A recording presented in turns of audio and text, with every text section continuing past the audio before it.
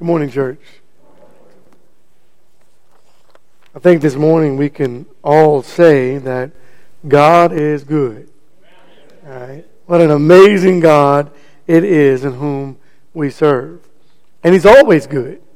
And He's always been good. And He will forever be good because He's God. Welcome to each of you this morning, both members and visitors alike. Let's go to God in prayer, please. A gracious and kind Heavenly Father, we praise your holy divine name and thank you. We thank you for allowing us this day to worship you. We thank you for waking us from our beds of slumber. We thank you for this opportunity to bring glory and honor unto your name one more time. And Lord God, as we worship you this morning, we pray that you will keep our minds from worldly thought and help us, Lord God, to think only on you, to honor you in all that we say and do. And please bless us to glorify your name. In Jesus' holy name we pray and thank thee. If it be thy will. Amen. We talked a couple of weeks ago about the Exodus, but not from the book of Exodus. And today I want to pick up where we left off with the chosen Exodus. I've asked this question before. Why would anyone leave the church? And you've heard that asked. Why would anyone leave the church? And arrogantly, some have said, I will never leave the church. I've heard sermons like that. And then some years later, you find that particular preacher has left the church. Humbly speaking, we're all vulnerable, and we have to be very careful. Here's what we know. Let's turn to Acts chapter 2. We know that whenever someone leaves the church, Satan is involved. And that is his desire to damage all of us in any way possible.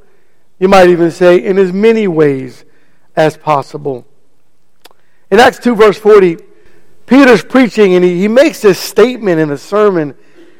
And with many other words, he solemnly testified and kept on exhorting them, saying, be saved from this perverse generation. Now, some might be offended and say, well, why would Peter say that? Peter's looking through this statement from heaven's view, from heaven's vantage point, looking at us. Philippians chapter 2. A perverse generation, the text says. And then Philippians chapter 2 in verse 12, the Bible says, so then, my beloved, just as you have always obeyed, not as in my presence only, but now much more in my absence, work out your salvation with fear and trembling. So the question again is, why would anyone leave the church? Matthew chapter 13, please. Realizing what God says about the kingdom, why would anyone leave the kingdom? Matthew 13 in verse 44, he talks about this great pearl. And the Bible says, the kingdom of heaven is like a treasure hidden in a field, which a man found and hid, and from joy over it, he goes and sells all that he has and buys that field. Value. So then why would anyone leave something of such great value? And church, here's something to think about. There must have been a lot of pain. There must have been a lot of suffering to cause someone to leave the church. I'm going to come back to that. Verse 44 and 45. 45 says, again, the kingdom of heaven is like a merchant seeking fine pearls. And upon finding one pearl of great value, he went and sold all that he had and he bought it. Some have said yes to God, but no to His church. But that's impossible, right? Because we don't go to church. We are the church, right? This is just a building. We are the church. Ephesians chapter 3, please. So how could someone say yes to God but no to the church? And why would anyone say that? Ephesians chapter 3. Some have said, well, in the church there are so many hypocrites. Yeah, that's true. But there's a whole lot more in the world, I guarantee you. Right? In fact, never mind.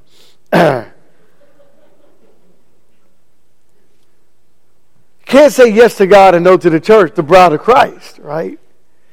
Ephesians 3 verse 10, in order that the manifold wisdom of God might now be made known through the church to the rulers and the authorities in the heavenly places. This is in accordance with the eternal purpose which he carried out in Christ Jesus our Lord. God's eternal purpose involves the church. It's surrounded around the church and in the church and through the church. You can't say yes to God and no to the church. Ephesians chapter 1. The church is a part of God's eternal plan. And the scary reality is this. If anyone leaves the church, the reality is you've left God.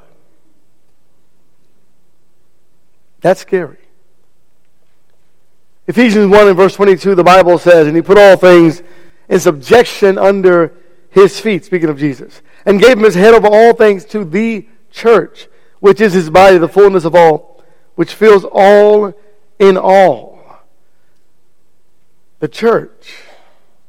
And then Acts chapter 20, and the verse is 28. This is the blood-bought, sanctified place of God. The church, not the building, the people. In Acts 20 and verse 28, be on guard for yourselves and for all the flock among you, which the Holy Spirit has made you overseers, to shepherd the church of God, which he purchased with his own blood. Where am I going with all this morning? You see, there's a chosen exodus. There's a person who leaves God intentionally for other reasons, whatever those reasons may be. But again, the question is, how could someone leave something that's so precious? And I get it. I get it. What I hear from people sometimes is, I've been hurt by members of the church. Because sometimes we forget that this is just a bunch of people who are humans, who also have issues like the world. Right? I've been hurt by people in the world as well as maybe some people in the church. Thank God that people in the church like to make it right and want to fix those bad behaviors or situations in life. But there are other things I've been hurt by, like if my football team loses, but I still watch football. Right? I've had some bad service at Walmart, but I still go to Walmart. I've had some issues in certain places, but I still frequent those places. And I've even gone fishing and caught nothing, but I still go fishing. Right? And so it's a great excuse in the mind of humans, but it's not acceptable to God. The question is, really, why have I left? Why have I left God? Why have some left the Lord? Why is this mad exodus of people? Why do we see it, not just in the church, but all over the world? Why do we see it even in the world of Christendom? Why do people leave their organizations? Why do people leave certain places? But nothing has a great value like the church. Proverbs chapter 18. Here's one of the things that it's a tough scripture. It's so true. And it's so valuable that we understand the importance of, if I wrong one of my brothers in Christ, anyone really, in general, but one of my brothers in context with the lesson, I got to make it right. If I wrong my sister, I need to make it right. I don't want to be the cause of my brother or my sister falling away from the Lord. And in Proverbs chapter 18, there's a scripture in verse 19 about a brother offended. And it says a brother offended is harder to be won than a strong city. And contentions are like the bars of a castle. And you wonder, well, why is it a brother offended? Why does it say that about God's people, about the church? Because what we'll do is we'll punish God because we don't like what someone did to us who's a member of God's kingdom. Think about that for just a minute, right? Why would I punish God for what someone has done to me? Or why would I even punish myself because I left God now? Because of what someone has done to me. I'm not saying that's the reason. Luke chapter 17, that some have walked away from the Lord today, even from this particular congregation. But it happens, and it happens. And what I want to make sure that we understand is that we're never the reason for anyone to fall away from God. And I know you might say at the end of the day, they made their own choice, and I agree with you on that. But listen to what Luke 17 says, beginning in verse 1. He said to his disciples, "It is inevitable that stumbling blocks come, but woe to him through whom they come." That's a checkmate scripture, isn't it? You know, you're playing chess, that's checkmate. Don't be that person that causes the stumbling block. So what God wants me to do is not just put on my outer garment, but be sure the inner garment is correct. Right? When I walk my daily walk in Christ, be sure that I live my life in such a way to where I strive not to offend anyone. I strive to be that brother in Christ who is an encourager. Yes, there are things that we have to say. There are preachers' sermons that we have to preach. But it's not meant to offend anyone. It's meant to tell the truth. But you got to grace it with love, right? Because verse 2 says, it would be better for him if a millstone were hung around his neck and he were thrown into the sea, that he should cause one of these little ones to stumble. You ever heard someone say, it's not what you said, it's the way you said it? Right? Be careful. Our words should be seasoned with grace, seasoned with salt, the Bible says. Be careful how we speak certain things to certain people about certain conversations that I feel like, or you feel like, have to happen. I want to look at what Jesus said in Matthew chapter 13. Staying with the Lord or leaving the Lord is a personal choice. And I don't claim to have the answers. But I know that people have said to me that they find that there's fear, there's complacency, there's a sense of disconnection hindering them. There are lots of things that people discuss or talk about. But we as God's people have to be open-minded, compassionate, without judgment. And let's just look at the Bible, and let's just look at what Jesus says, and let's realize what the problem really is. Because Jesus tells us. In Matthew chapter 13, beginning at verse 18, listen to how Satan works. Hear then the parable of the sower. When anyone hears the word of the kingdom and does not understand it, the evil one comes and snatches away what has been sown into his heart. And this is the one whom seed was sown beside the road. See what Satan does? You hear something good, something true, and you grab it, and you love it, and you want it. But then Satan comes along and snatches away what has been sown into the heart. It's not personal. It's not the evangelist who's teaching. Satan's involved. And so perhaps we can be then encouragers and say, hey, you know, I understand that you had some struggles in your life and that what we've taught you and what you've learned that has been taken away from you, we want to bring it back to you. What can we do to help? Instead of, well, you know, they left, so oh well. That's the wrong attitude. And then he goes into the next individual who has fallen away. Verse 20, and the one on whom seed was sown on the rocky places, this is the man who hears the word and immediately receives it with joy.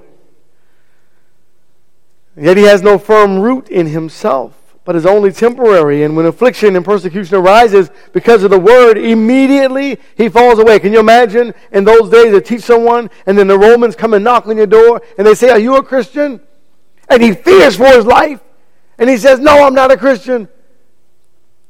I'm not doing this." There's just no firm root, you see. There needs to be some more soil and there needs some more cultivating that needs to happen. God can do that. We rely on God. God helped the first and God helped the second. And we know that God will. Maybe that's me sometimes. And then he goes into the next category in verse 22. And the one on whom seed was sown among the thorns. This is the one that maybe you and I have seen most often. This is the man who hears the word and the worry of the world and the deceitfulness of riches choke the word and it becomes unfruitful. Just think about for just a moment the worry of the world. Right? There's a lot to worry about. People will say, no, there isn't. There's anything to worry about. God's in control. God's always been in control. Everything's going to be fine.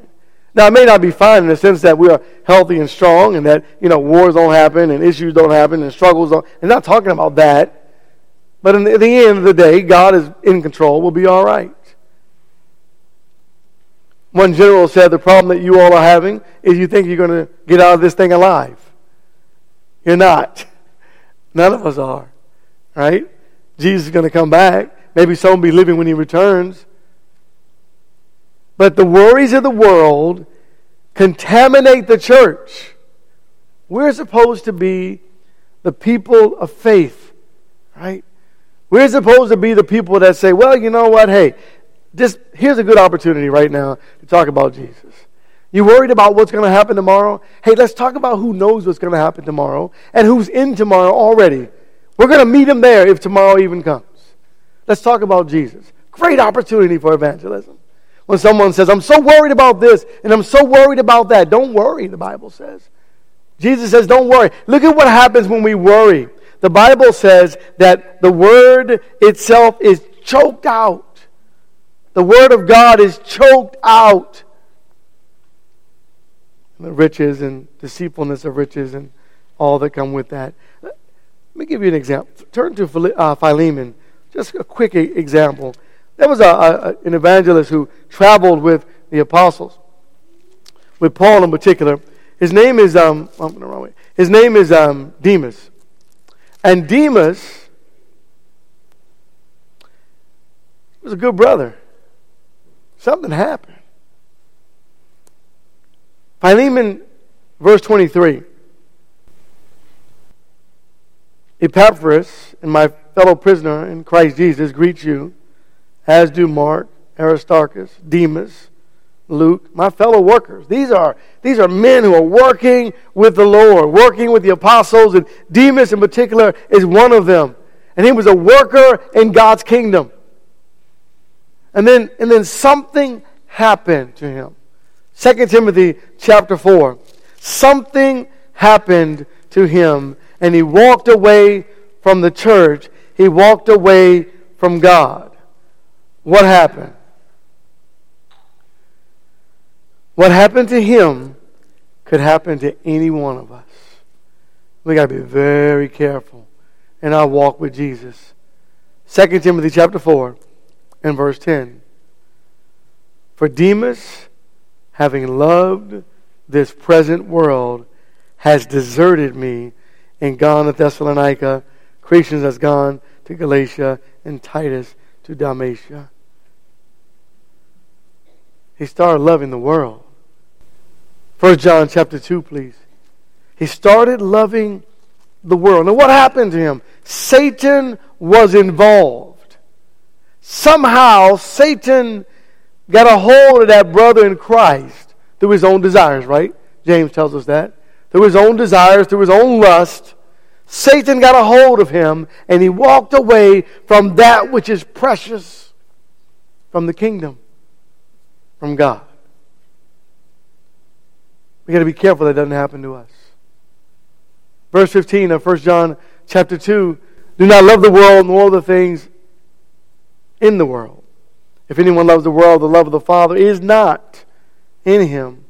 For all that is in the world, the lust of the flesh, and the lust of the eyes, and the boastful pride of life, it is not from the Father, but it is from the world.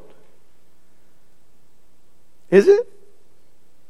Say, well, I like shiny stuff. I like shiny. It's shiny, so I've got to have it. Lust of the eyes. It's new, so I've got, Demons love this present world and all that's in the world. The lust of the eyes and the lust of the flesh and the boastful pride of life is not from God. It's from the world. It's all the world has to offer. And verse 17 says, and the world is passing away, and also its lust, but the one who does the will of God abides forever. Turn back to Matthew chapter 13. It's a matter of keeping our priorities straight. Remembering the great pearl that is before us, the kingdom, the church. Verse 23. He talks about the last group.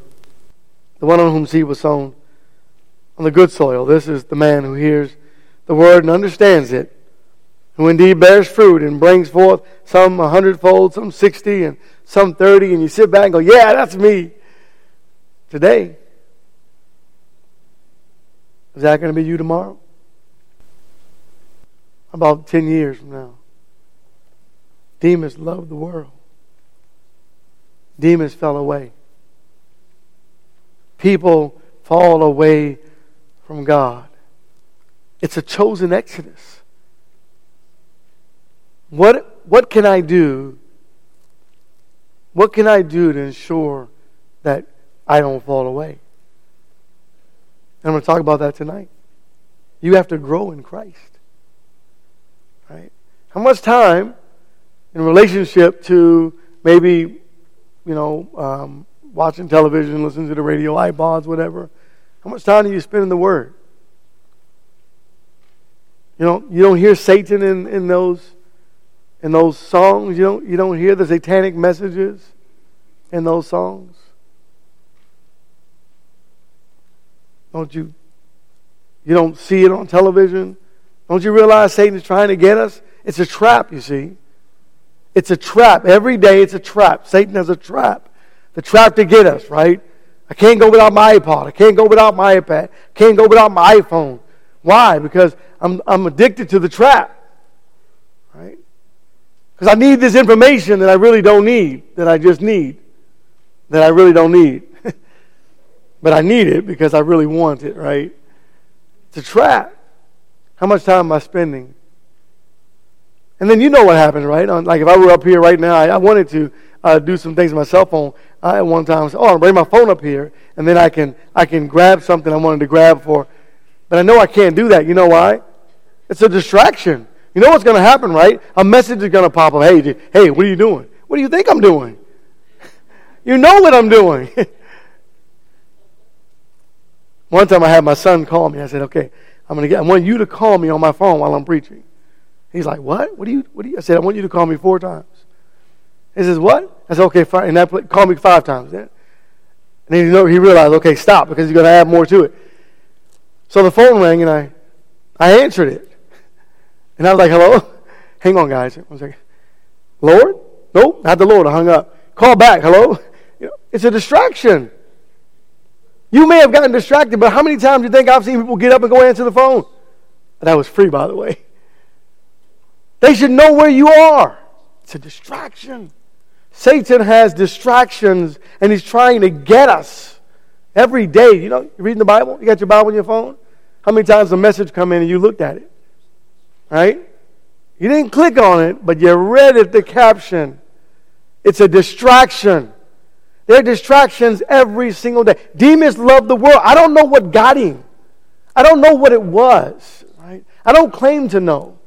I just know that I'm vulnerable and I need to protect myself the best that I can. And even protecting myself, it still always isn't good enough. So I've got to work at myself every single day. I don't have time to mess with everybody else. I've got to fix me. Right? I got to stay in that soil. Now, there's hope though. The first three we talked about. God can fix it. But you have to let Him. We have to allow God to enter into our lives and fix what is broken inside of me. Is it arrogance? Are you arrogant this morning? Fix that. Am I prideful? Fix that. Am I full of lies? What am I? Who am I outside of this edifice, this building? What am I? Who am I? You ever met the person who you find out later they're a Christian and you never knew it because of the way they live their lives? Yeah, make sure you're not that person. Jeremiah, I'm working on me. I'm working on me. And so, as we think about those who exit the Lord, those who leave the Lord, just realize I don't know what the reason is. Other than what Jesus told us. I've got to watch my soul. Right?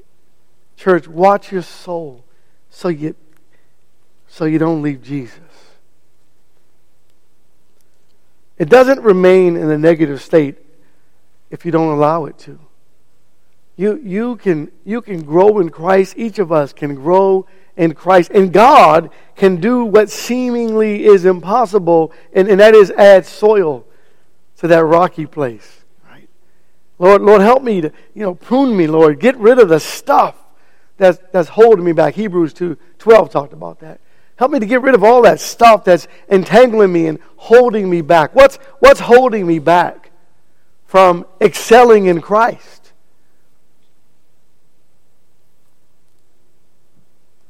Jeremiah 4 and verse 3.